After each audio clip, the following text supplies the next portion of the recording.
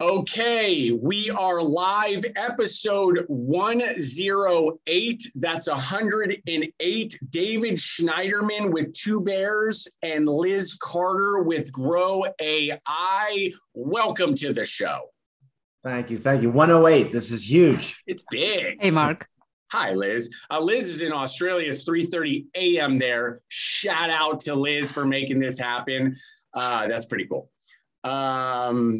David, talk to me about Two Bears. When did that start? Give us a little bit of the story of what it's all about. 2014, I had an idea. Started making cold brew at a bar, would close in 2 a.m. I would rent it. I would hand bottle, hand label, throw the drinks in my trunk and just go to grocery stores and start hustling. I like that. Now that's 2014. Give us a little transition moment. Let's say going into 2015, did the business look similar? Were you still free flowing out the trunk, or how did you move from there? It didn't move as to where it is now. It was the first 4 years was very stagnant, hustling, became the first company to get into Whole Foods in Canada, selling cold brew. Got some distribution, got national, and it grew, got to a co-packer. But it all changed in 2019. I merged my business with a coffee roaster that I was buying coffee from. He had the expertise in coffee. I love the selling. We merged, rebranded, came out with oat milk lattes, and then it just blew up. Let's talk specifically about that. When you got to that point where you needed a partner, was it because you were at sort of the fail moment? I mean, if you didn't grab a partner at the time, maybe capitalize, would you have just shut the lights off? More or less. The thing was, I realized, I was working to the extent of my capabilities in coffee. I wasn't an expert. You can give me anything. I can sell it out of my car. I can sell it into distribution. I can sell it online eventually, but it's got to be damn good. And the better it is, the longer this is going to last and the more of it will sell, which is the point of this. So I actually went with my coffee roaster to Colombia. I didn't know him. He was going to visit some suppliers. I wanted to learn. Got back from Colombia a week later. I was like, I'm merging with this guy's a genius. He knows his coffee. Came back 50-50 split.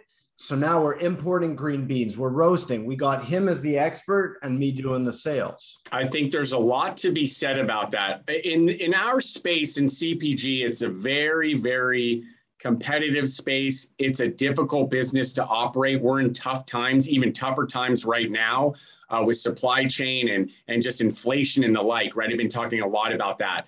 I think there's a moment in someone's business where you're over the hump of just keep going. There sometimes is not just keep going. There's a moment you have to decide, is this over? And oftentimes there's somebody that you could look at. It could be a partner, it could be a distributor, it could be a co-packer. And you may need to just sort of drill into that and find somebody who not only can keep the lights on, but that's actually going to make a significant move for your business. There's people who might see this right now, and I'm talking specifically to them. They're just like, I think I'm there. Like it's okay, right? I just have to say that because there's so much going on in our space right now. People need a little bit more of, they need more of a push in a direction rather than this raw mentality that seems to be like this theme. That's just my take. Anyway, now let's fast forward then. So you connect with this guy. You guys are partners now. What's the next move right after that? We didn't have capital.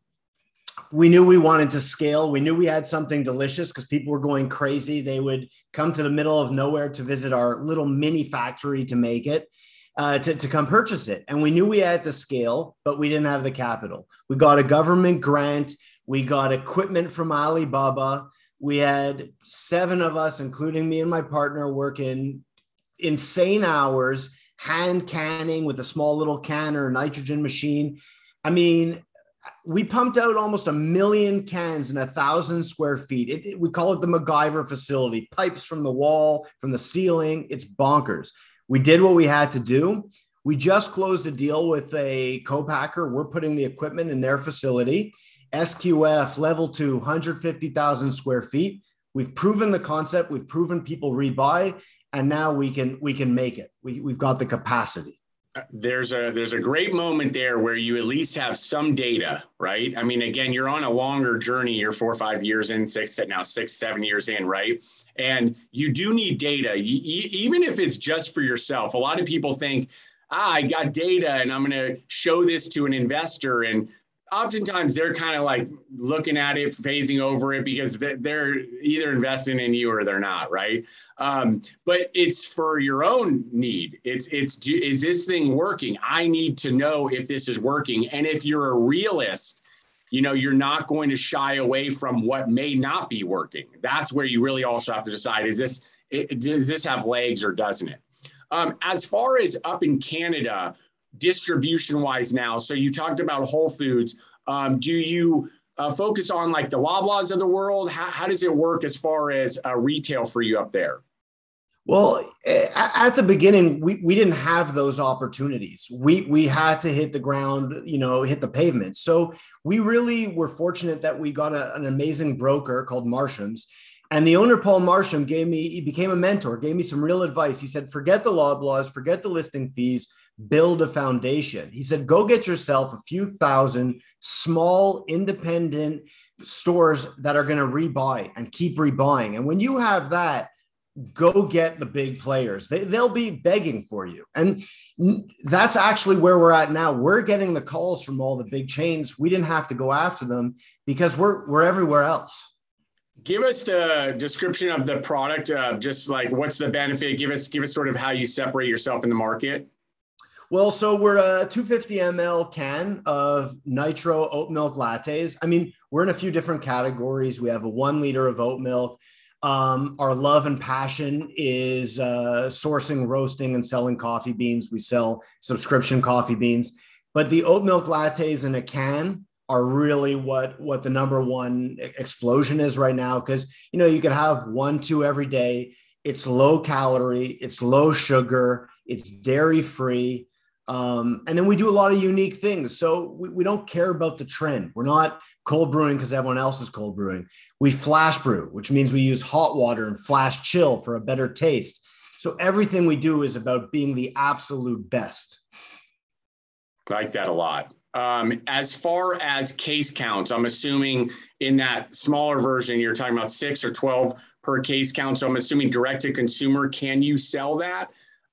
Small box is a little heavy and all, but there's got to be some room in there for you to be, squeak out some margin, correct? Yes, 100%. And this is some great advice for anyone out there that's starting. Start with a small pack size.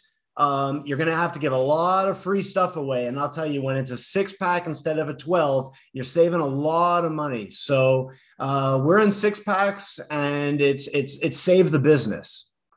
That's some really great info. And I agree. It actually doesn't even matter if you're talking about beverage. This happens in snacks too. And then again, because with snacks, you're talking about you're shipping air and you just have to start thinking about all that. And really where we're moving, being direct to consumer is a bigger play. But even just now, I mean, just go look at freight, right? Anything that's getting on a truck or moving from A to B, you have to be thinking about cost. So where do we land? So you're at the position now. What does it look like, let's just say in 12 months? Well, I mean, the category is massive. And even if we continue at the pace we're going, we're launching in the States in Q1. So I'd expect in the next 12 months, you'll see us in thousands of locations across a few states and much more accessible and much more aggressive online as well. Because we love the online part. It does really well. We get a lot of subscriptions, but it's also fun. The ads, the stories, it's really just enjoyable. And that's a big part of why we get up every morning, why we do this is we're a small team, but we love it. I mean, we hang out on our free time. We go paddleboarding. This has got to be fun. I agree there. There's a lot of unfun, I don't know if that's a word, unfun moments on this journey. And when you do grab a win, You should celebrate it, be grateful for it, but really do lean into it. Again, it's often I'm just talk on the realities of what we deal with, right? There's a lot of lows. So if you got a great team, that's helpful. Make sure that team is bringing in positivity. Because again, it's a tough road, right? So when you do like you just described, when you have other people who are excited, it makes it at least a little bit easier. Very cool. I'm going to put your info somewhere right there. Liz, you'd be sleeping right now. I love it. We appreciate you doing this. In Australia, it's Grow AI. Tell us about it. Thank you, Mark. It's Grow AI. It's a conversational AI agency working with e-commerce brands to basically help them get happier shoppers with less effort.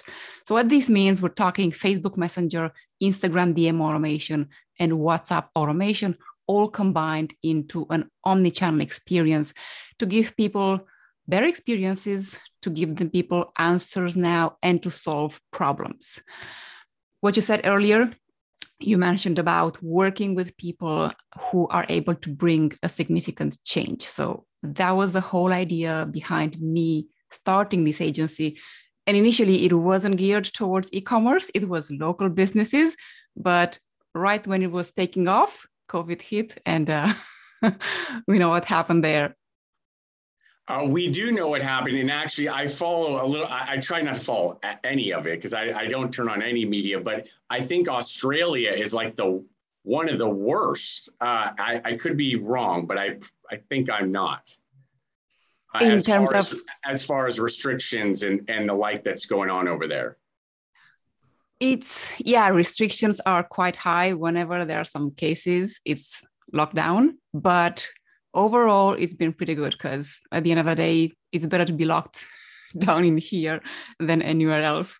We won't get political or talk details about this. We're going to leave that one alone. Getting back to this, just so I can put a wrap on that. So automation, as far as if somebody were to message into somebody's Instagram page, a brand page, there's automation as far as response. Is that what we're talking about? Yes, that is the most basic use case, but then we're taking it further. We add AI to Facebook Messenger and we create all sorts of use cases that re-engage people, that allow the brand to not only automate, but also sell better, sell more, and also automate better lead generation. So when people come into the bot, we take them through different paths where they're interested in something, we give them that, and then we re-engage them, knowing their entire history and conversation and what they're interested in.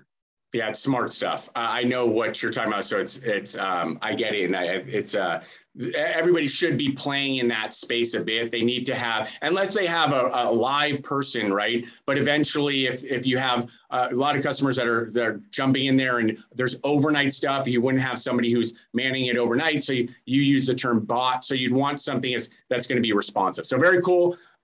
Liz Carter, Grow AI's info's there. David's info. Appreciate you. You both enjoy the rest of the week. Peace. Thanks, Mark.